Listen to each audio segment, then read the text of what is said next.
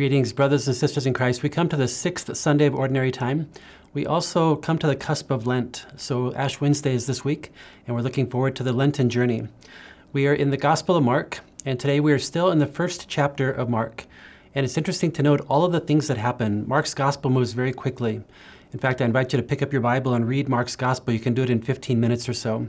So in chapter 1, Jesus appears. He's baptized by John. He calls his disciples. He cures a man who has a demon in him.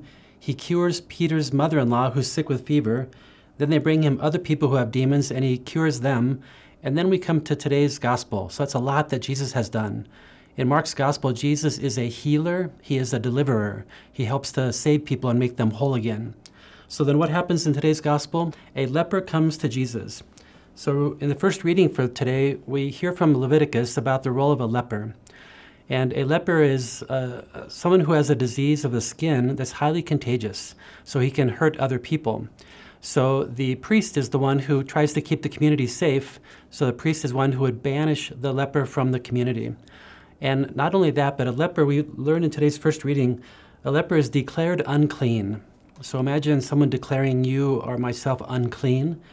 And then when he walks around, he has to yell out, unclean, unclean. He has to do that to keep people away from him. So that's his identity right now. He's banished from the community. There's something in him that is not clean or not whole, not healed, if you will. And then it says, he shall dwell apart, making his abode outside the camp. So a leper is banished from the community. He's on his own. And then maybe the thing we miss is that the leper cannot worship God in the community, in the synagogue, or in the temple. And there's the great pain. Now for us, we think if I miss Mass on Sunday, that's something. But for the early ancient Israel, to not be able to worship God means that your life is out of order somehow.